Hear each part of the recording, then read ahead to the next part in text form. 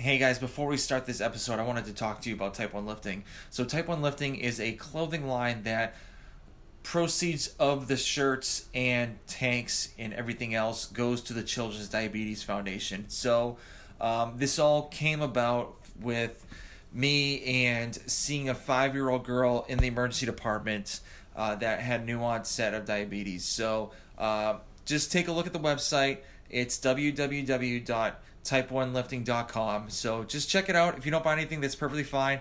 I would just like for you just to take a look and just see what we have. So like I said before, www.type1lifting.com. And guys, I hope you enjoy the show.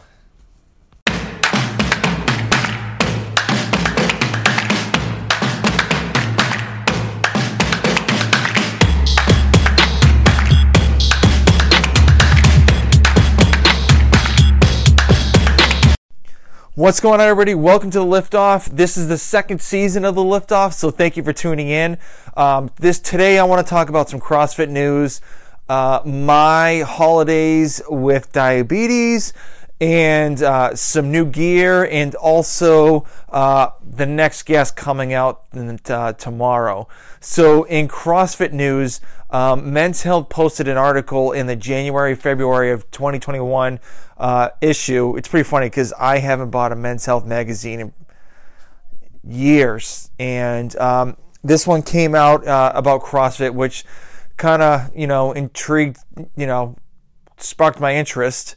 So I went to like 6 different stores and I couldn't find it until I finally went to Barnes and Noble, and it was not in the magazine rack, but it was like somewhere in this like back corner where I randomly saw it on the cash register. So I was lucky I actually found this. But yeah, so it talks about how Eric Roza, the new CEO of CrossFit,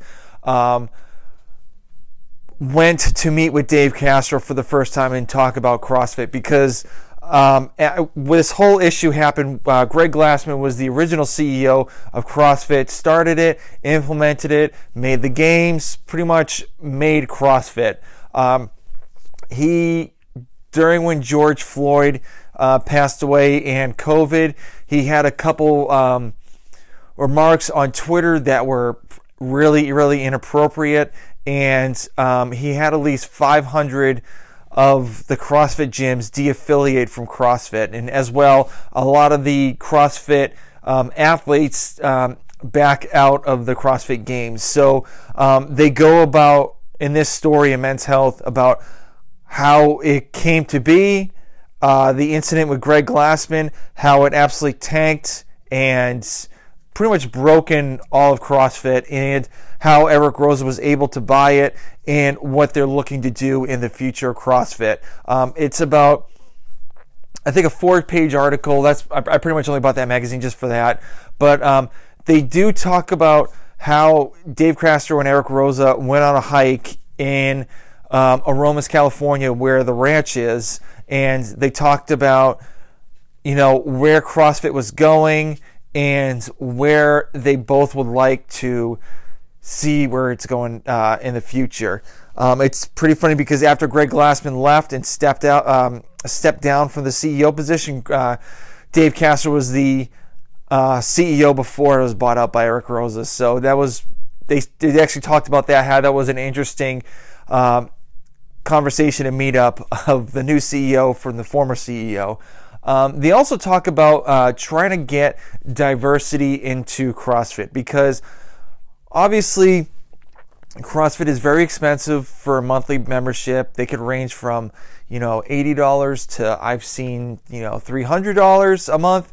So what they're doing is they do have scholarship programs for some people that they they help pay for their monthly membership to the gym, and they also do scholarships for kids in underprivileged communities to get their level 1 certification, so they can kind of get a job in the field that they like, and also potentially get a gym in that area. So I really did like that idea that they've been doing.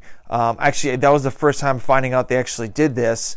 And they definitely want to be more diverse, because even in the level 1 classes, they said in the article that pretty much the majority of the people that were getting their level 1s were white, and they want to get more diverse within the community, which I agree they should, because with the price of, a gym membership, a lot of people can't afford it. I can't afford it.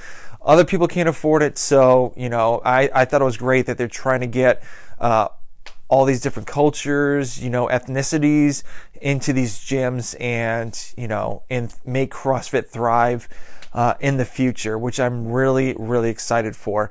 Also in CrossFit news, the Open's coming around. Sign up, I believe, starts February 7th, but they had a news article on YouTube that I saw. So they have a version of the Open where you could do it at your house with equipment and non-equipment.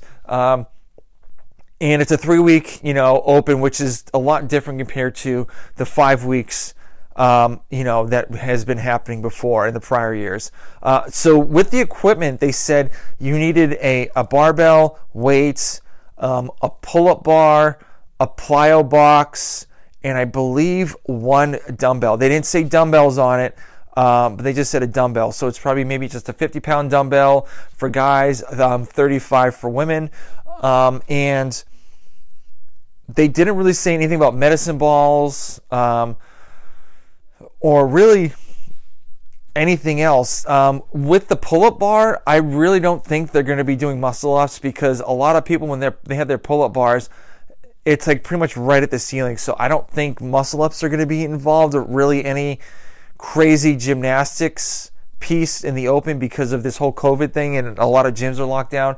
So I'm actually looking forward to possibly doing it in my basement.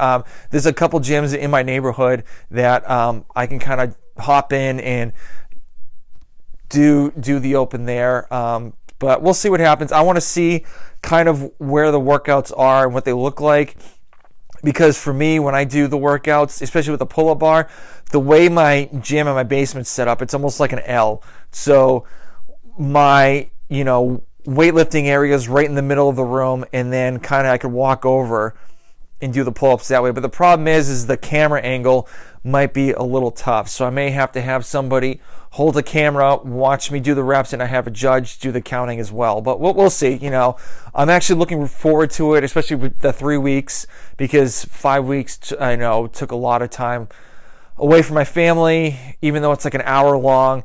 But, it's just too much, effort to try to get there, do the workout, then head home. So, especially with 2 kids. So, I'm really looking forward to this. So, for Christmas, I typically get some new clothing from, especially gym clothing, from Sharpen the Axe. So Sharpen the Axe is a clothing line through Misfit Athletics, which I am a big fan of their programming. They have joggers, t-shirts, shorts, sweatpants, hats, pretty much the whole lineup. I don't get shirts because I really don't need them, because I make my own shirts. But I got a pair of joggers and 2 pairs of shorts from Sharpen the Axe for Christmas, and I love them. The joggers are my favorite pair of sweatpants I've ever bought. They're super comfortable. They have 4 pockets, 2 in the front, 2 in the back. Very breathable, and yeah, they're pretty long for my 6'6" frame, which is pretty good. And they're not like super tight compared to other joggers you see around that are like almost skin tight and it kind of looks silly. But yeah, those are good. And actually, the 2 pairs of shorts that I got are super comfortable. They're long, so I mean, especially with my, like I said before, my 6'6" frame. I have longer legs, so they actually go down to just about above the knee, which is what I'm looking for. So if you have a chance to check out their website, it's called sharpentheaxe.com, and I believe if you use maybe one or two athletes from Misfit Athletics. They have a promo code that you can get like 10% off. But there's actually some articles of clothing that are like $14 or even less than that. So, go check it out. It's an unpaid sponsor review. So I'm not making any money off of these guys whatsoever. But I really like their clothing. So go check it out and see what you think. So my couple weeks with diabetes, because I took some time off of podcasting and talking to you guys. My holidays were pretty good. Actually, no, they were really good. Sorry. But with diabetes, I did pretty well, except for this last weekend. So for some reason, especially today, which was, I'm doing this on Sunday, my sugars have been in the low to mid 200s all day, and I don't know why. It's just very, very frustrating. Everyone knows that it's a diabetic. Diabetes is very, very stressful, and it's a numbers game all the time, and you're just thinking about the numbers all the time. So I don't know what happened today. Maybe I'm a little under the weather. I don't know. But I'm looking forward to getting back to normalcy, working on Monday instead of, having Christmas and New Year's, and just be like all over the place with dinner and stuff like that. So I think once I have the normal food that I typically eat, I think it'll be better for my blood sugar. So I'm looking forward to that. And also for Christmas, I got a couple new things for the podcast I'm looking forward to. I'm trying to upgrade. Instead of using my phone, use a couple other pieces. I actually have a Zoom H5 recorder that I'm trying to figure out. So I'm watching YouTube videos on that. So I'm looking to get better sound and, give you guys better quality. So looking forward to that. So thank you for tuning in as well. I forgot to tell you, my next guest for Tuesday is Kelly Wild. She is a returning guest. I was very grateful for her to come back on here and just, shoot the breeze and talk about her experience with the American Open. It's a weightlifting competition for America, and they did it virtually. So we talked about how it was like virtually and how she did. So that's coming out Tuesday. I hope you guys enjoy the rest of the week. I'm looking forward to some other amazing guests. This year is going to be big with guests. I am reaching out to everybody that I want to interview, and I'm looking forward to it. I actually had one that didn't want to do it because he just doesn't have the time, which is perfectly fine. Maybe another time, but I'm really looking forward to this lineup I have. So once again, I hope you guys have a great rest of the week, and looking forward to you guys listening to the Kelly Wild interview. All right, have a good day.